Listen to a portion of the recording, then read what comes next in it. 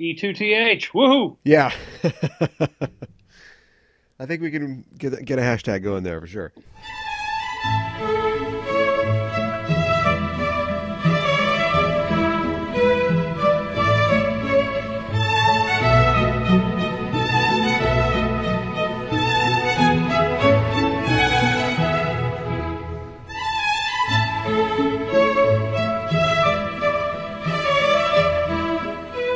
Take your seats, movie fans. The film is about to start. Welcome to Craft to Services, the show where we look at the bad films of cinematic history, the movies that critics rejected but audiences embraced. I'm your host, Aaron Coker. I'm also the host of the Just Enough Trope podcast and the Enterprising Individuals podcast on this, the Just Enough Trope Network. Find out more at justenoughtrope.com. Joining me on the show today is Alex Bledsoe, writer of the Eddie LaCrosse series, the Memphis Vampire series, the Tales of Tufa series, and the Firefly Witch series, in addition to over 50 short stories. Alex, welcome to the show. Hey, thanks for having me. Alex, how did you become a movie fan? Was it something that you loved in your childhood? Is it something you developed later? Star Wars. I was 14 when the first Star Wars came out, and it changed everything about how I looked at the world. Yeah. So from that point on, I was a movie fan. I became more conscious of how stories in any media were constructed, and that led directly to me being a writer. For myself, I'm somebody who didn't really watch a lot of movies until I was older. And movies actually were verboten in my house. We weren't allowed to go to movies for complicated reasons I won't get into here. But I was somebody who, watched TV shows, and I was really into Star Trek and that sort of thing. And so I think it's one of those things where if you don't want your kid to do something, just let them do it, Okay. and they'll get sick of it, and then they'll go be a doctor or something like that. But it became this forbidden fruit for me, and also due to things like Star Wars and things like that. And so, yeah, I was definitely hooked. How has being a film fan influenced your work? Well, it's like I said, I take apart just about any story I encounter. I can't stop myself from doing that anymore. and the nice thing about movies is you can absorb a movie in roughly 2 hours. A book is a much longer commitment, and in a way a deeper kind of commitment, but you can watch a movie and you can take it apart and you can say, oh, this works, this didn't. And when you know the things that do work, you can use those. And when you know things that don't, you can watch out for those. Do you have a favorite bad movie? Oh, yeah. My favorite bad movie is Exorcist 2, The Heretic, or as I like to call it, E2TH. Great. Well, that's the film that we're talking about today. So you get to talk about your favorite movie. You're lucky. I am not so lucky because I have to talk about Exorcist 2, The Heretic. The name of this show is Craft to Services. On every episode of this podcast, we look at a film that's generally poorly rated, but usually well remembered by audiences at large. Or in the case of today's film, a front runner for the worst movie of all time. I've heard it said in some circles. It's a film that had big shoes to fill, or a big priest collar, maybe. But it was ready. It had the star from the first film, an Oscar-winning actress. I should have paused to emphasize that those are two different people. The star of the first film is not an Oscar-winning actress. The cast includes several Oscar nominees, including the director, and yet somehow it failed to catch the magic of the original Exorcist, and then some. Are you a fan, or have you been a fan of the Exorcist series?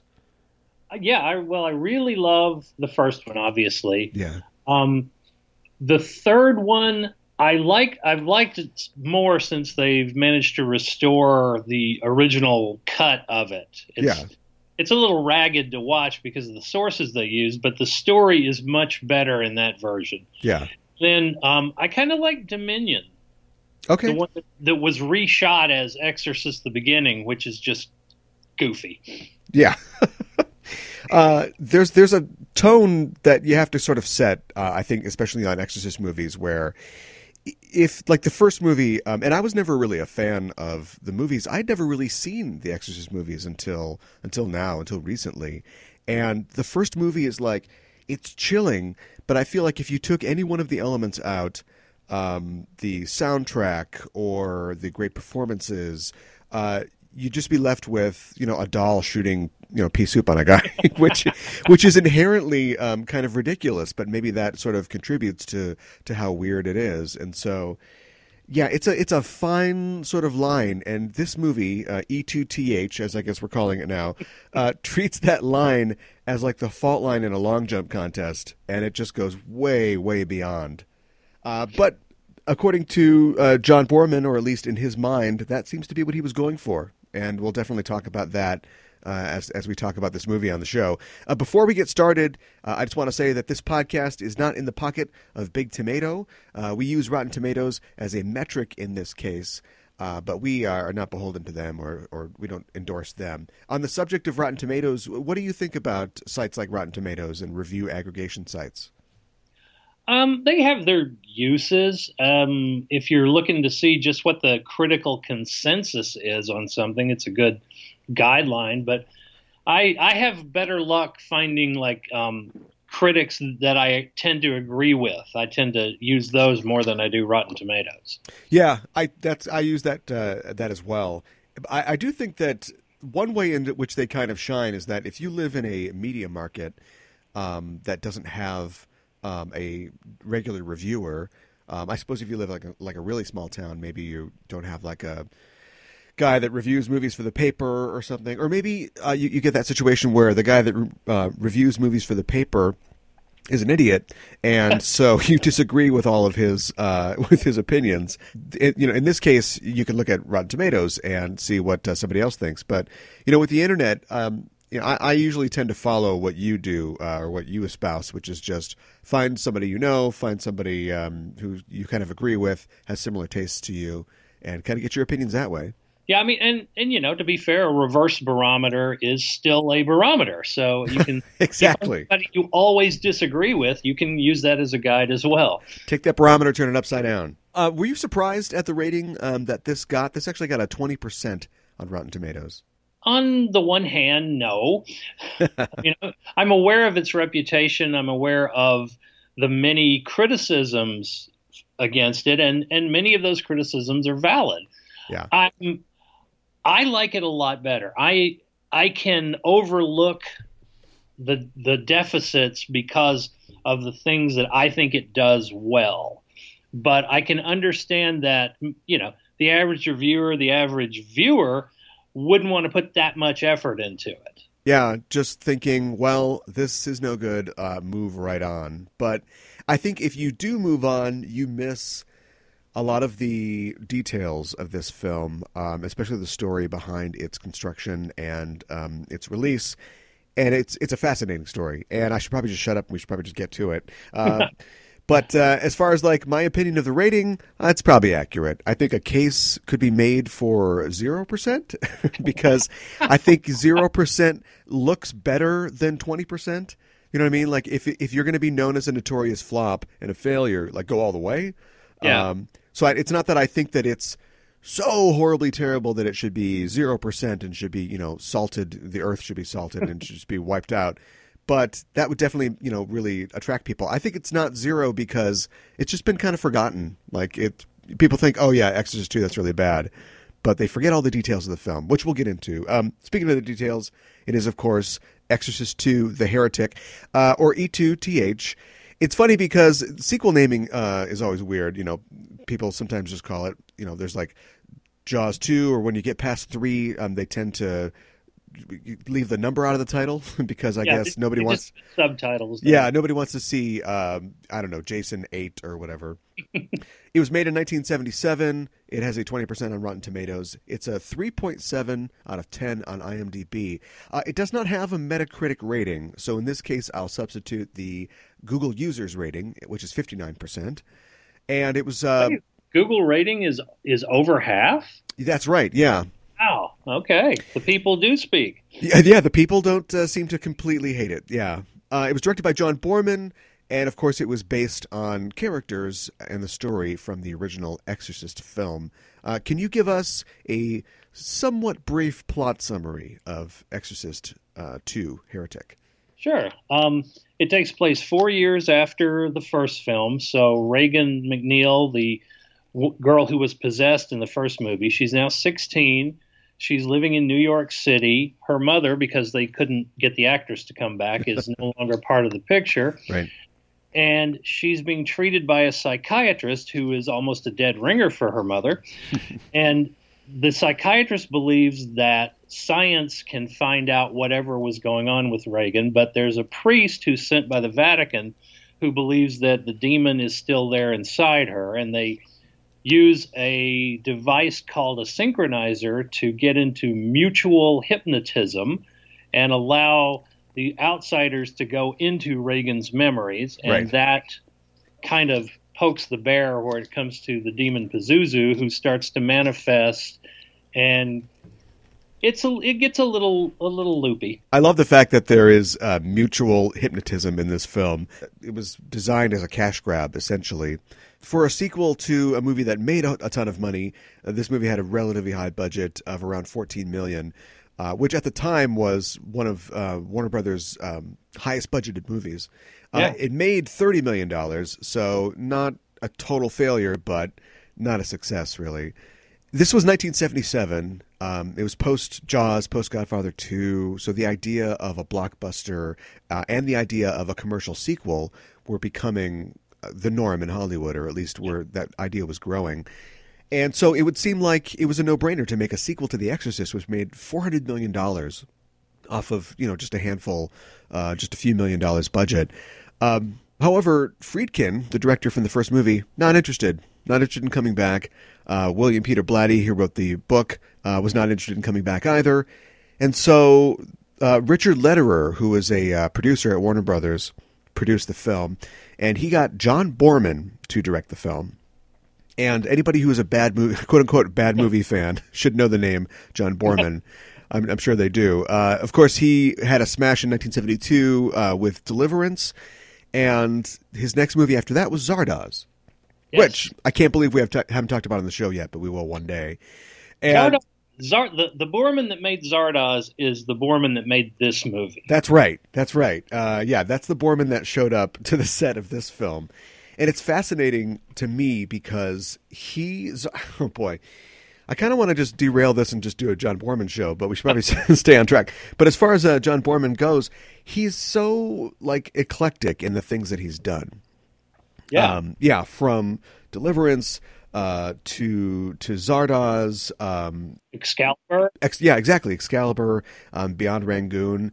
It just seems like, or Point Blank, it just seems like he's always kind of doing something different. And I think part of that, and I haven't looked into great detail, but I think part of that is probably his creativity and his desire to do a lot.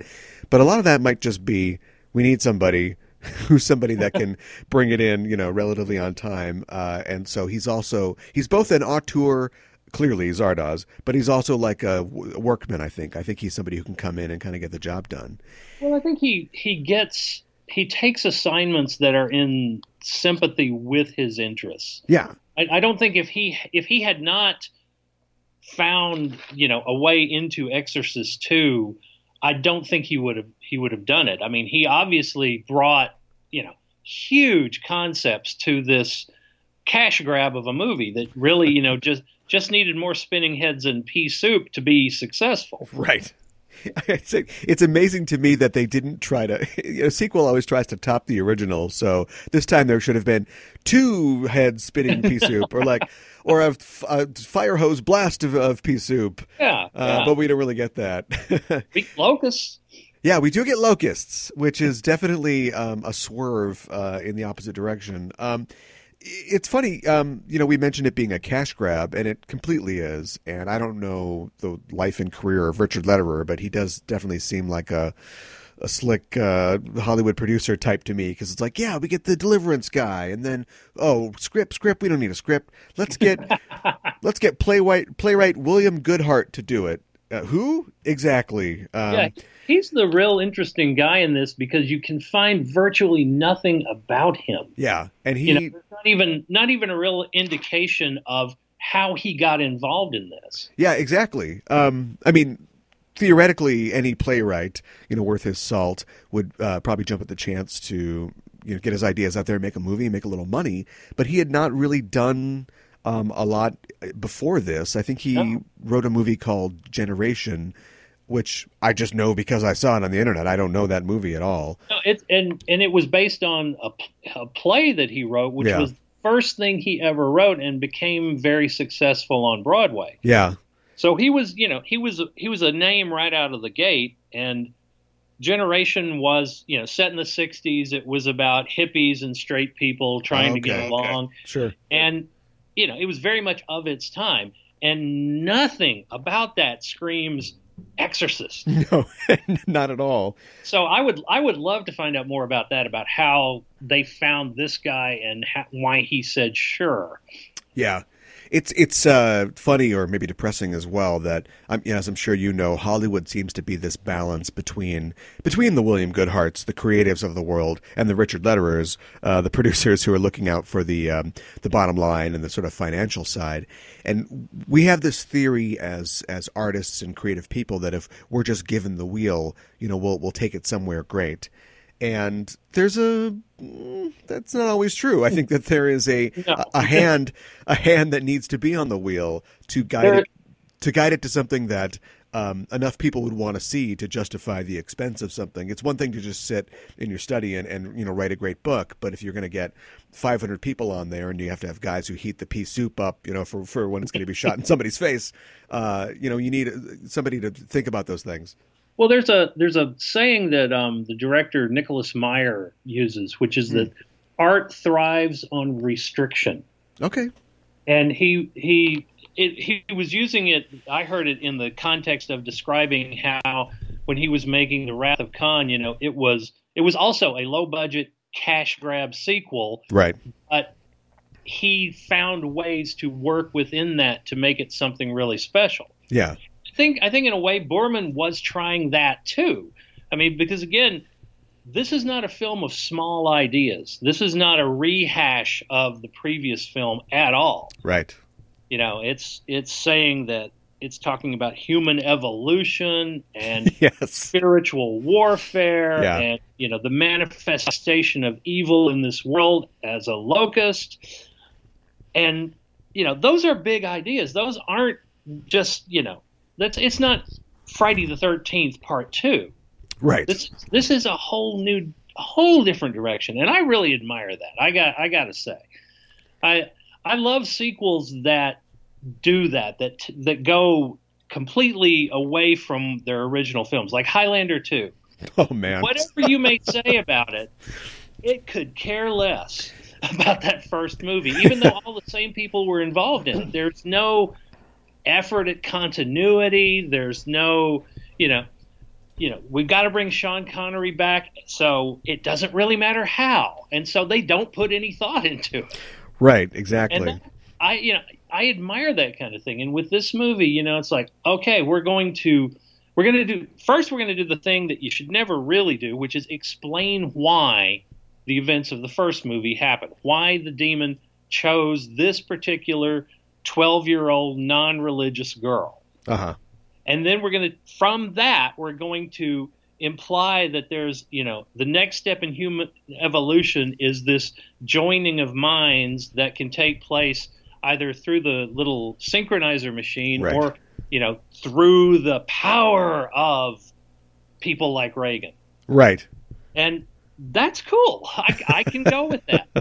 It's in the execution that goes sour. And there's so many things that go wrong in the execution. Yeah. But I'll say this about the acting, and we can go into this in excruciating detail. The acting is awful, but because it's so across the board awful, because there's nobody in it who gives a good performance, it draws your attention to everything else. Right. You're not distracted by acting. Right. You can ponder the concepts, you can take in the visuals, you can listen to Ennio Morricone's score, which that's the part that wholeheartedly I can get behind. I love that music. Sure. And because it's put together like that, it's an experience of watching a movie that you don't get very often, where you are so uninvolved that you kind of loop back around and become involved again. Okay. You get kind of synchronized, if you will, with the film. Oh, there you go. There you go. Yeah. Boy, the synchronizer. It's such a neat idea, and it's been used to good effect in other films, like, well, just, Inception off the top of my head, like Yeah. people sort of linking up their minds or whatever. But well, they had a lot of, I guess the budget was relatively high on this film. If you're not willing to spend a lot of money on the effect, though, then you really got to come up with something better than just a half in the bag classic actor sort of just staring into the camera where nothing else is going on. So they brought this guy Goodhart in to do the script, and Borman didn't really like it, and he asked him to do a rewrite incorporating ideas from his longtime creative assistant, Rospo Pallenberg. And I feel like Rospo Pallenberg is the most interesting figure in this whole thing. He's a guy who is credited as creative assistant, whatever that means, on a lot of Borman's films. And I was kind of looking through Borman's career before we got recording today, and he's rewritten scripts in the past. Right. In fact, on Deliverance, he got into a fist fight with the guy that wrote the book and the screenplay over some of the changes that he made. And Mr. Pallenberg, who I imagine is having a lot of rings, probably. With his shirts unbuttoned halfway down his chest. Yeah, right. Or like an ascot or something like that. But he's, involved in this as well. So when Goodhart took a powder, basically, because, he's a playwright, he has integrity in his work, we let Pallenberg in the door, and he and Borman completely rewrote the script to suit their ideas, which, as you brought up, are big ideas. Yeah. And that's one of the things that I think that you can look at that is exciting about this film. Borman had planned to film the movie on location in all the locations. And if you know this movie, you know that it, like on the back of a locust, it flies all over the world in a lot of different locations. But none of that. They couldn't do any of that. So it was almost all shot on sets. In fact, they were even refused permission to shoot on the steps, the Exorcist steps in Georgetown. Yeah. Which is crazy to me because, like, it's just like the world is saying, don't make this movie. You can't even use the famous steps, which are in every single, like, they're probably worked into the TV show adaptation that's happening right now. Like, that's... Well, they're probably thinking, well, yeah, you can refuse us the steps, but we want people to start dying like they did in the first movie. Then we'll pay attention to you. Yeah, maybe Georgetown was like, maybe we don't want people to associate our steps with murder and death and demons. There are these exterior shots in Africa that look like. Remember the old Land of Dairy Queen commercials from the 80s? That's what they look like to me. They're just brown styrofoam, and they just it doesn't work. It doesn't really work at all. Well, there was an attempt. An attempt was made to desaturate the colors to make it more monochrome, and the color was very carefully controlled. Definitely. So that you would, whatever you may say about it, this was on purpose. This was the look they wanted. Yeah, and I think a lot of it's just because that's how you did things then. But a lot of it is also an attempt to make things look a little weird, a little different. Sure. And they do. They also kind of look cheap and like big teeth out in the desert. Right. Yeah. I just think that, like, when you are limited, and again, I keep saying limited. I mean, they had a lot of money, but maybe it wasn't going to the right places. But if you are under constraint, like Nicholas Meyer, who... We can't start talking about Wrath of Khan. I'd talk about it for the entire show. But he wrote the script in like a weekend, basically. Yeah. And came up with the script that he did. But anyway, different film. You want to go in a direction, in a unique direction. Like I mentioned, the Land of Dairy Queen. Take it farther. Have it be a thing where we're seeing Africa, but for some reason it's miniature or tiny or strange. Don't try to like recreate it one for one. Let your creative impulses take you somewhere. And this film just seems to be this kind of creative impulses gone wrong. Not bad, as you said before, but for some reason they just don't. Maybe the people involved didn't have the skill to bring forth what they were trying to show. I would argue that Zardoz, which not very highly rated, I think like a 45% on Rotten Tomatoes. I love Zardoz, and I love it because it's weird. but I also think that he really did accomplish something and that people weren't ready for, man. You know what I mean? I think there are a lot of big ideas in it, and he took a budget that I'm fairly certain was very small and just did a lot of really neat stuff. Okay, they eat green bread. Why is the bread green? Because the craft services people had green dye, and it's like, ooh, it's weird bread, it's green. But they're making choices that are unique in lieu of having giant spaceships or great effects. The unique thing is Sean Connery's costuming. Well, of course, that's it. Everybody remembers. Burt Reynolds was actually supposed to be in that film because that might have been even sweeter. Yeah, yeah. But again, clearly, unconsciously, I'm trying to get away from E2TH here. We should probably get back to it.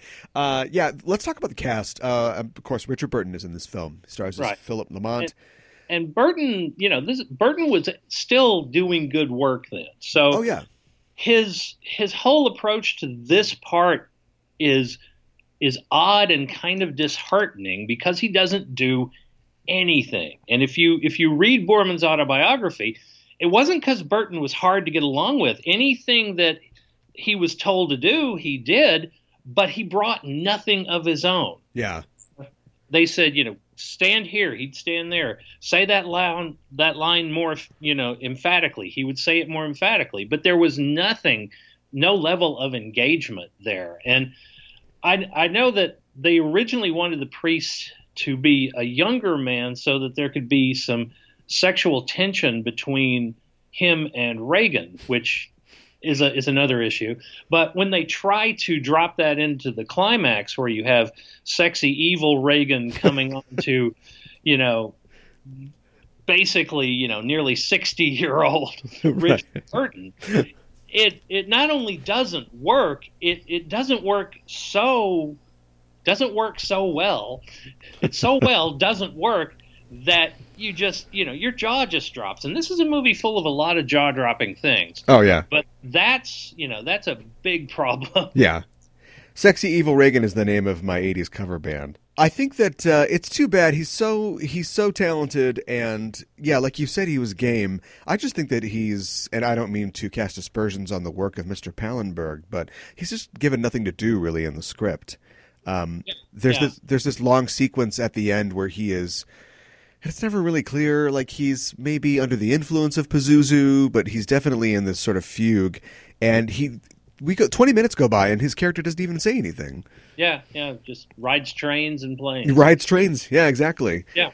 And also, like, during the synchronizer scenes, he's just, totally blank. I guess I don't know what you would do. And if you're an actor who's being told, all right, you're in a mutual hypnosis and you're seeing two girls' hands fight over a Play-Doh heart, like, how do you add something to that with improv? I can see that. But again, if anyone could, you would think Richard Burton could do it. Yeah. I don't envy his task. I think he was probably getting re-divorced to Elizabeth Taylor at this time, so that couldn't have been easy. And as far as like his renowned sort of partying nature, I heard or read somewhere that like he started the movie sober, and as the film went on, he ended up getting like drunker and drunker because probably just from having to work on the film.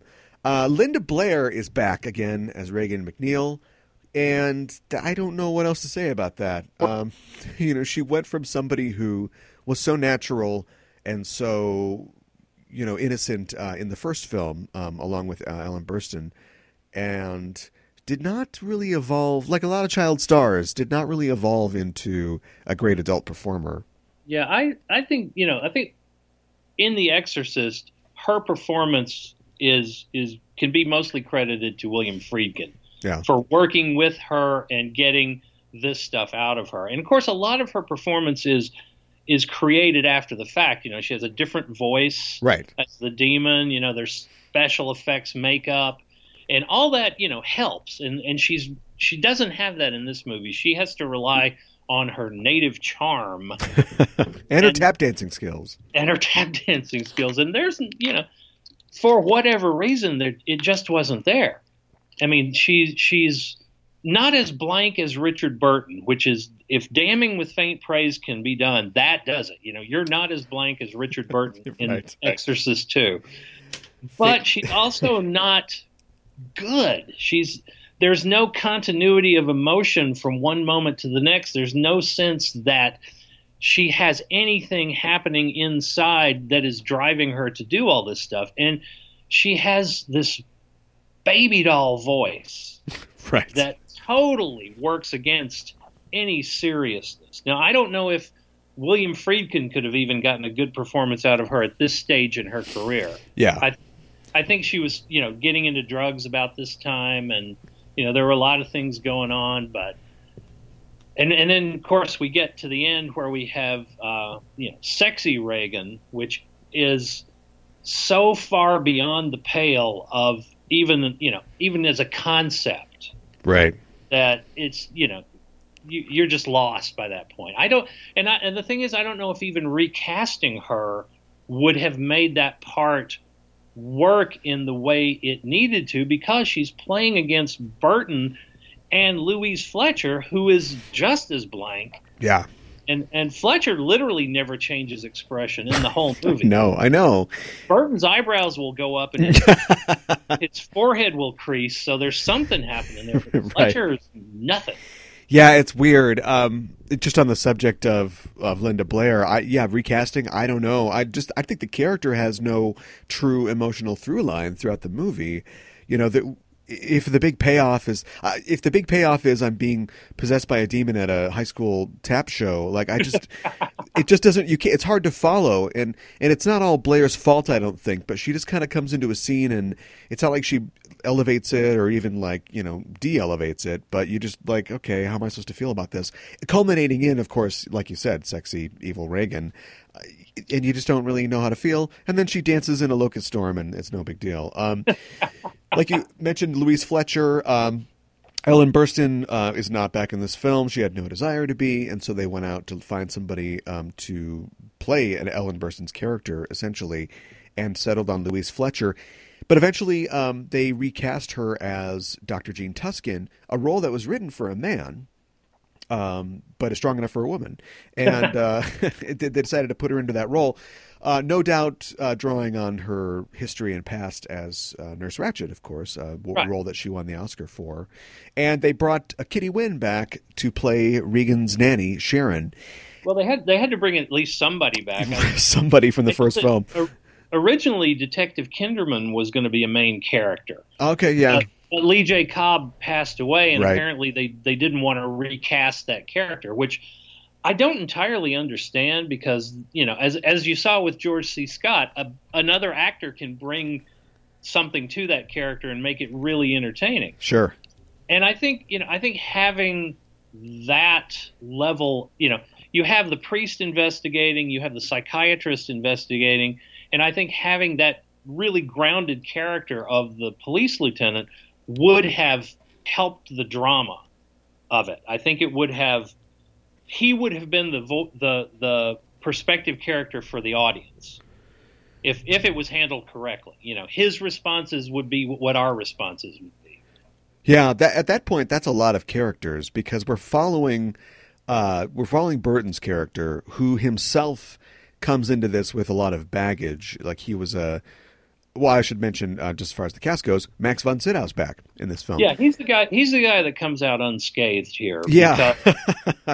First off, he doesn't have much to say. Right. And he's so good at what he does. I mean, in this movie, he's playing, he was not an old man when he played in the first movie, and in this movie, he's playing younger than he was. Yeah, yeah. So in both of them, he has to have a lot of makeup, a lot of help doing it, but you're never conscious of it. I mean, I know, people who see that first movie, they don't realize that's old man makeup. They think he's just an old man. He's been an old man in every role I feel like I've ever seen him in. Yeah, yeah. And, he, in the scenes where he's driving Pazuzu out of Kokomo, which is just wonderful to say, he's got some dignity. He's got some strength to him there. You don't feel as bad for him as you do for everybody else. But at the same time, it's basically a cameo. Yeah, more or less. Yeah. He's there for a few minutes and then he's gone because it's a flashback. Right. That's the way you got to do it to save money. Forget about making Robert Downey Jr. look like he did in Less Than Zero with CGI. You just cast a guy in the first movie, put old age of makeup on him, then pull it off, and now he's younger. Yeah. And he's somebody who I think has been sort of slipping negative criticism throughout his career, because he's been in some really great movies, but he's also been in some. He's a worker. He just kind of does work, and so he's been in some real stinkers. He got out of Dune unscathed. Lee, Christopher Lee manages to get out of things. I mean, and if you can get out of Castle of Fu Manchu with your reputation intact, you're pretty good for sure. So Burton is just he's already in trouble. His character is. I'm not sure if I understood, but sort of a student or a sort of protege of Max von Sydow's character. Protege of him, but obviously not a good one, because the first scene is him failing at an exorcism. Right. But in his defense, the odds are stacked against him, because we find out that this girl and, of course, Reagan and other people are not just random possessions. They are spiritual X-Men, if you will. They are the next level of evolution, and so there's a lot riding on this for both heaven and hell. John Boorman actually was originally offered the first movie, the first Exorcist, to make. But he ended up passing on it to make Zardoz, and thank God that he did. I think it worked out well for everybody involved. Yeah, and it's this film. I mean, he said this himself, but it definitely comes off this way. I think this film is an answer in a lot of ways to the first film. Whether it was a philosophical difference that he had with the film, or maybe just sour grapes because he passed on a $400 million monster. But this film really. One of the reasons that it doesn't work, I think, is that it really repudiates the world and the worldview of the first film. And you can succeed in doing that. Like, look at the whole point of Terminator is you're fated to do whatever you're going to do, and then Terminator 2, there's no fate but what you make it, and it's an amazing sequel. But that did not happen here.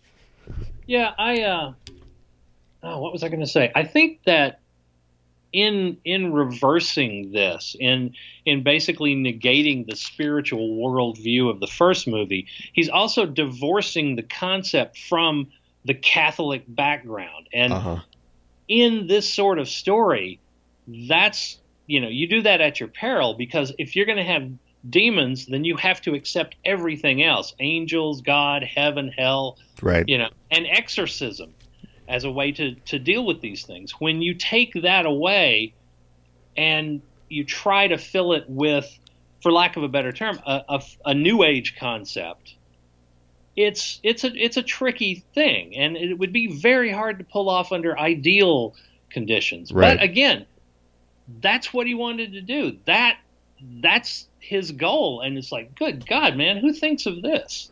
Yeah, that would be a hard thing to pull off. I've seen other properties do it well, like it just comes to mind, like the comic book Hellblazer. The character of Constantine, where there's definitely a Roman Catholic sort of bent to it, but you've got other New Age stuff, and something like the Dresden Files that has like magic and like angels and demons and things like that. But to me, it's you mentioned New Age. I think the New Age thing is kind of the fly in the ointment, because. And I don't know he's got a friend named Rospo Pallenberg. I don't know what Borman's beliefs, or like a particular like religion was, but it just seems like the general kind of feel-goody late 70s kind of aesthetic is what gets in the way. If they really laid out for us what this universe was and gave us some rules, we might have something to go by. But instead we're throwing a South American like Christianity in there, and then we've got, of course, the regular like Western Christianity, and you've got African spiritualism. You've got a hypnosis machine. It's just a whole bunch of different things.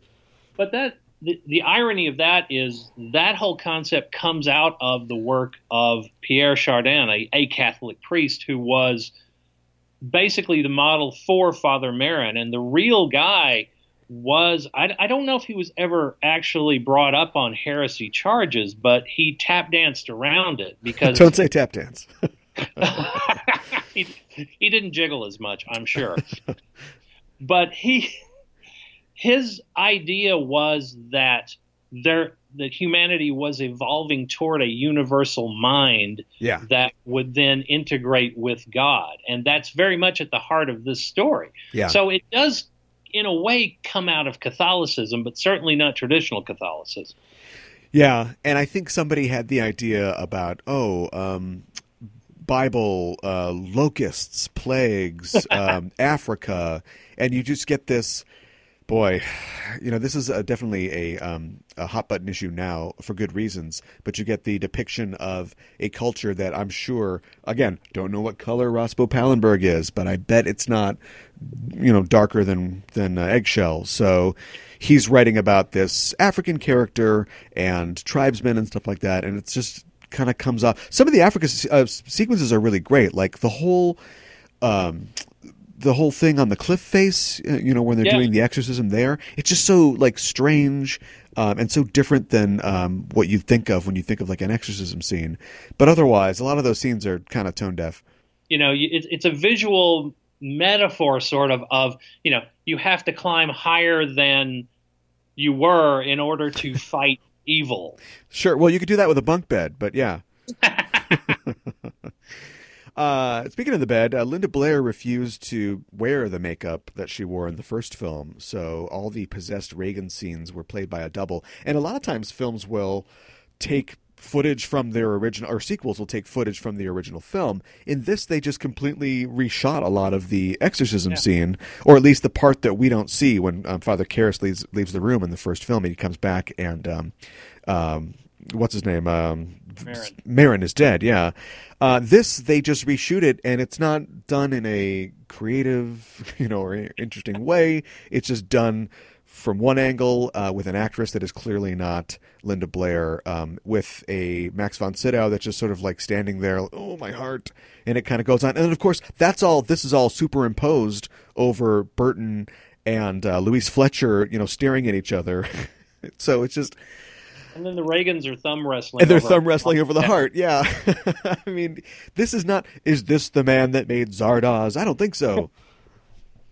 No, I think it is the same guy. I think he's pushing a visual storytelling that, is trying to cover these kind of esoteric plot points. Yeah.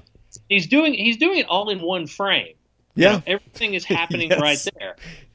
And that's, I can respect that, and I kind of like that. Again, so much of it falls because of the performances, because, urgent Reagan thumb wrestling, evil demon Reagan is not a good conflict, and it's not handled well or performed well. And, and Louise Fletcher, who is, it seems more like an asthma attack than a heart attack, but hey, right. And it leaves no scars. There's no repercussions from this. No.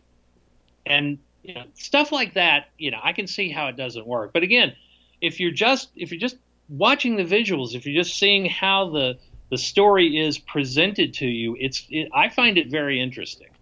I do as well. I almost want to go back in time and throw John Borman in a cryogenic tube or something like that. Or actually, I guess if I'm time traveling, just bring him to 2017 and hook him up with like a great CGI animator or like storyboard artist, because he seems to have all these really out there ideas. And like you said, during that, he's running like 3 movies at a time on top of each other during that scene. So just hook him up with somebody who can like give him some great effects, or just, clearly in his mind, he's seeing things that aren't going to be easily translated to the screen. But see what he can come up with modern effects technology. Nobody's going to let him do that now. Yeah, I'm not sure what his last movie was. I haven't heard anything about him in a while. He may be retired. I'm sure he probably is. Yeah. I know he worked with his oldest daughter on a lot of things, and she passed away. So that may have prompted his retirement. Okay. Well, that's sad. Screenings of the film did not go very well. It was so poorly received at the opening night screening that people threw things at the screen, apparently, which is always bad. William Blatty, as you can imagine, was a little bit vengeful about the film and was one of the first to say that the movie was really bad. And the screening that he attended, he said people were just openly laughing at the real serious parts. Yeah, and that's a perfectly valid reaction to some of this. I mean, it's wooden. There's no one of the big things that worked in the first film was you felt for those characters. Yeah. And you felt Ellen Burstyn's pain at what her daughter was going through, and Father Karras's guilt was just literally just plastered all over his face. Yeah. And you don't get that here. No, and it's one of the reasons that the setup to the first movie is so long. Like, there's an hour where nothing really crazy happens, and it's because we're just spending time with the McNeils, and we're learning that, heaven, hell, spiritual, X-Men, locusts, whatever. We're talking about, like, the life of this little girl that does not deserve this to happen to her. Right. And so, yeah, you really get that emotional payoff where this is just some great ideas where it's zinging all over the world. But speaking of going all over the world, James Earl Jones is in this at a time where this is, Star Wars, same year. Yeah. Like a month before. Yeah. Where he's not at a point where he could really say no to something like this, or at least something like this he'd say like, I think I could probably do that. Yeah, he's the adult version of the African boy that Father Merrin exorcises in the flashbacks. Right. And Richard Burton's character, Father Lamont, sees visions of him in a high priest locust get up with an enormous locust head piece. Yes. Which I just love the idea that James Earl Jones has this and lounges around his house and right. or wears this when he's recording Darth Vader's voice. Yeah, right. He accepted his honorary Oscar wearing it. But I mean, this all goes back to what you mentioned before, was this biblical idea of evil showing up as a plague of locusts. Yeah. Which again is not a bad concept. The problem you get with it is when you break it down and you're supposed to accept Pazuzu, this awful demon manifesting as one grasshopper. Yeah. And there's the whole thing about the brushing of the wings, which once Pazuzu's wings brush you, you're doomed, and that's right. That's not a bad folkloric idea. It just, if you try to realize it literally, you are doomed. Yeah. Because a grasshopper is not scary. And no matter how you focus on it, what background you superimpose it against, a lone grasshopper is not scary. No. Now the swarm of locusts, that's a valid image for, evil, for decay, because nothing good comes from a swarm of locusts. Right.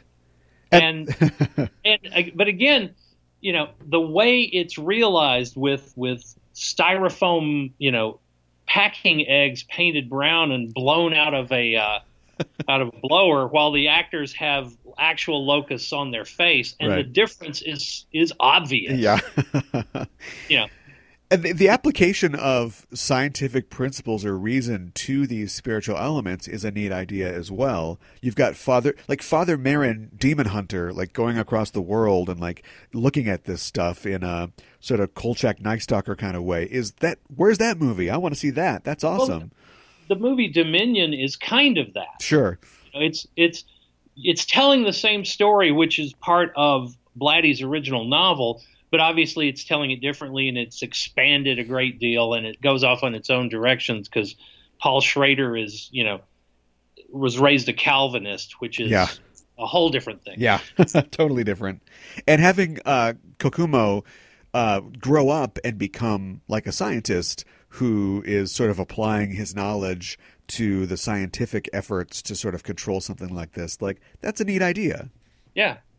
But we get tap dancing instead. But he's completely he doesn't put any stock in the idea that the locusts are manifestations of evil. Right. He sees them, just as bugs that need to be controlled or eradicated. And when you take it out to that level, you're left with, well, why in the hell are we even talking to this guy? Right. There's no reason to talk to him. Yeah. He was seriously saying, no one believes me, but I know that the locust horde is full of evil, and he would have to say evil. Evil. Right. Right. Then you would have a connection there. But otherwise, he's just an entomologist with a deep voice. Yeah, it's so strange. I mean, they take this detour to. I mean, I can see going to Africa in the flashbacks, but I'm not really sure why Burton's character has to go there. I guess we wouldn't have Ned Beatty in this film if he didn't go to Africa. Who's in this film for? I can't. Mental Edwards, yeah. Yeah, I can't imagine why, but he's in this movie. And it's just sort of like, and it also makes me wonder why when Burton finally contacts Pazuzu, when he is synchronizing with Reagan, why Pazuzu tells him the whole plan. Why doesn't he just give this guy a heart attack and just be done with it? Like, he takes him on this magic grasshopper mystery tour where he kind of tells him the whole thing, and I can't figure out why he would even bother to do that, except because he's just a proud demon. Yeah. Well, and and you could make the case that he wants to show off for this representative of the other side. Okay, sure. To show how. But again, it's in the execution where it lacks. The fact that we even notice that it's incongruous says that it's not done terribly well. Yeah, yeah. What did you think about the the Uri Geller reference in the film? There's the spoon bending thing. Yeah. I didn't see the point to that. I mean, and Uri Geller is one of those things. In the 70s, everybody knew who he was. He was on all the talk shows, and James Randi hadn't gotten around to thoroughly debunking him as we all know now. Right. So I guess it was just a way of maybe implying that Geller was another one of these avatars of enlightenment. Oh, really? That was out there. And, it's like, it's not just Reagan. It's not just Kokomo. There's Uri. Let's see that prequel. Yeah. It's a whole drawer full of spoons this time. You mentioned the music before, which I have to admit is pretty good. Although this movie, wow, the opening is nuts. I mean, it's just words on a black screen, but it's playing Morricone's arrangement, Little Afro-Flemish Mass, and it's not the kind of thing that you expect to hear from a sequel to a incredibly successful movie. Like, you are suddenly assaulted by this wild ululations.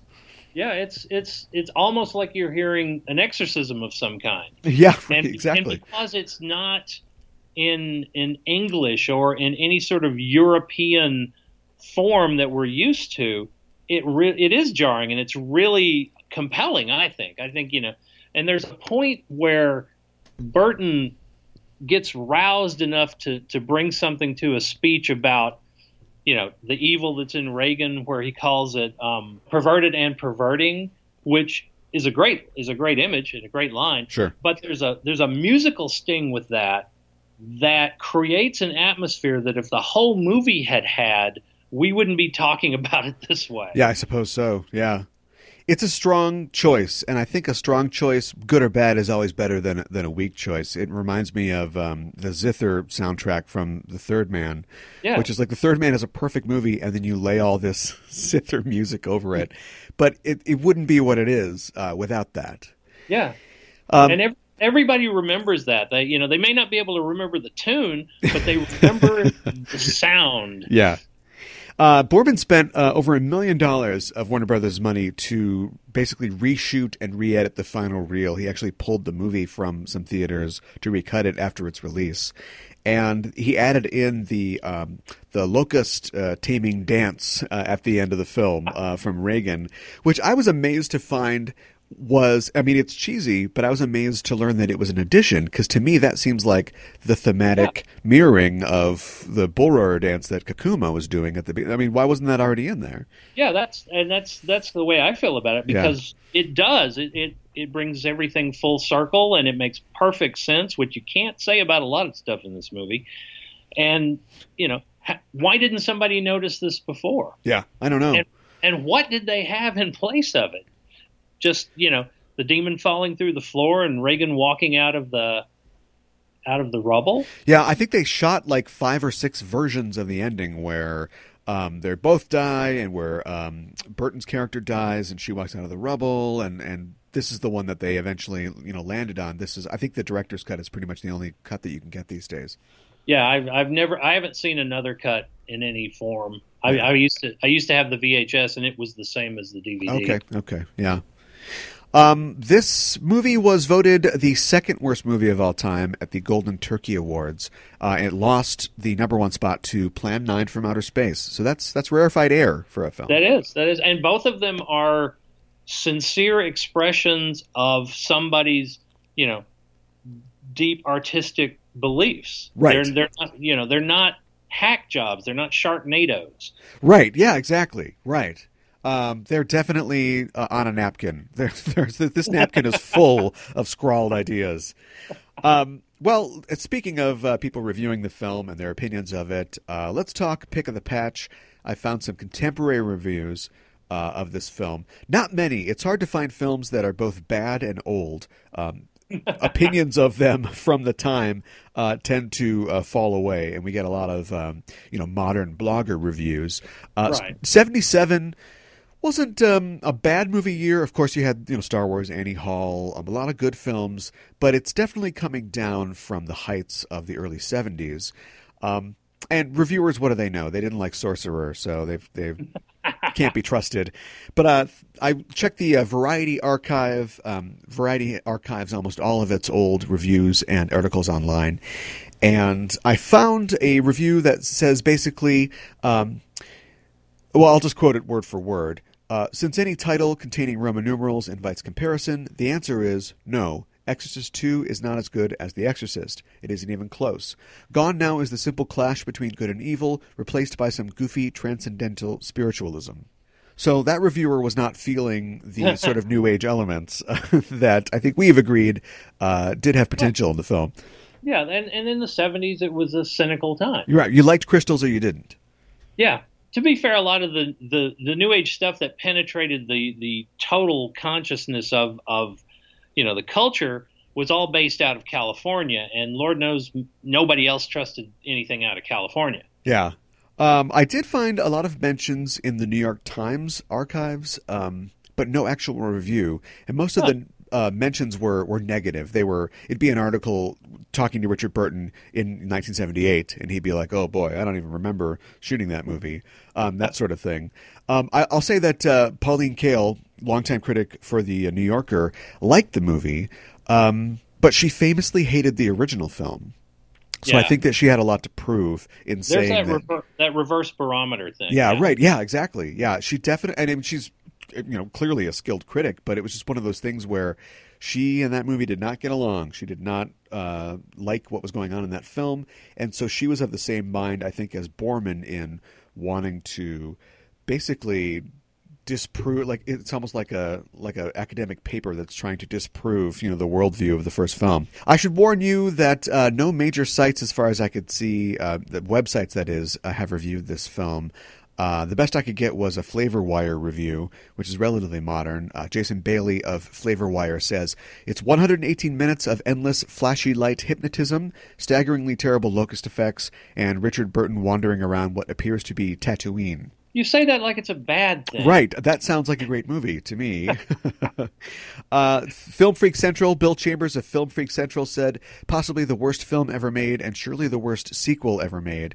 0 out of 4 stars. I do agree with the second part as far as the drop in quality and also just being a counterpoint, trying to attack the first film's ideas. I think it's probably the worst sequel ever made.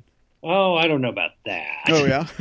What would be your nomination for worst sequel? Oh, man, now, of course, you're asking me that, and I'm trying to think what would be. I think Airplane 2 is up there. Yeah. Staying Alive. No, there you go. I would watch Exorcist 2 on an endless loop rather than sit through Staying Alive again. Oh, boy. That's my next podcast. Wow. And on the plus side, Fernando Croce of Cine Passion did say that this film was, quote, a glittering riposte to the original's earthbound viciousness. Yeah, and I think that was the goal. That was what they were trying to get across, and were just sort of defeated on every front. Yeah, I think he was picking up what Borman was putting down there. Well, as we come to the end of the show here, could we get a final recommendation for you? Would you say definitely see this or definitely don't see it? I would say definitely see it. I think it's like a lot of those things. When you hear that it's so extremely bad, or so extremely good for that matter, you have to see it for yourself and make up your own mind. Yeah. And, and there is no right response. If you think it sucks, then it sucks to you. Sure. But if you can look past the stuff that sucks, there's some good stuff in there, I think. Yeah, the biggest crime is boring, and it's not boring. You can give it that. No, it's not that. And it's odd because the performances are so dull. You would think the movie would be boring, but it's not. No, it's not. So I think we are agreed. You've won me over. I say people CE2TH. E2TH. Yes, you won't be disappointed if you don't expect much.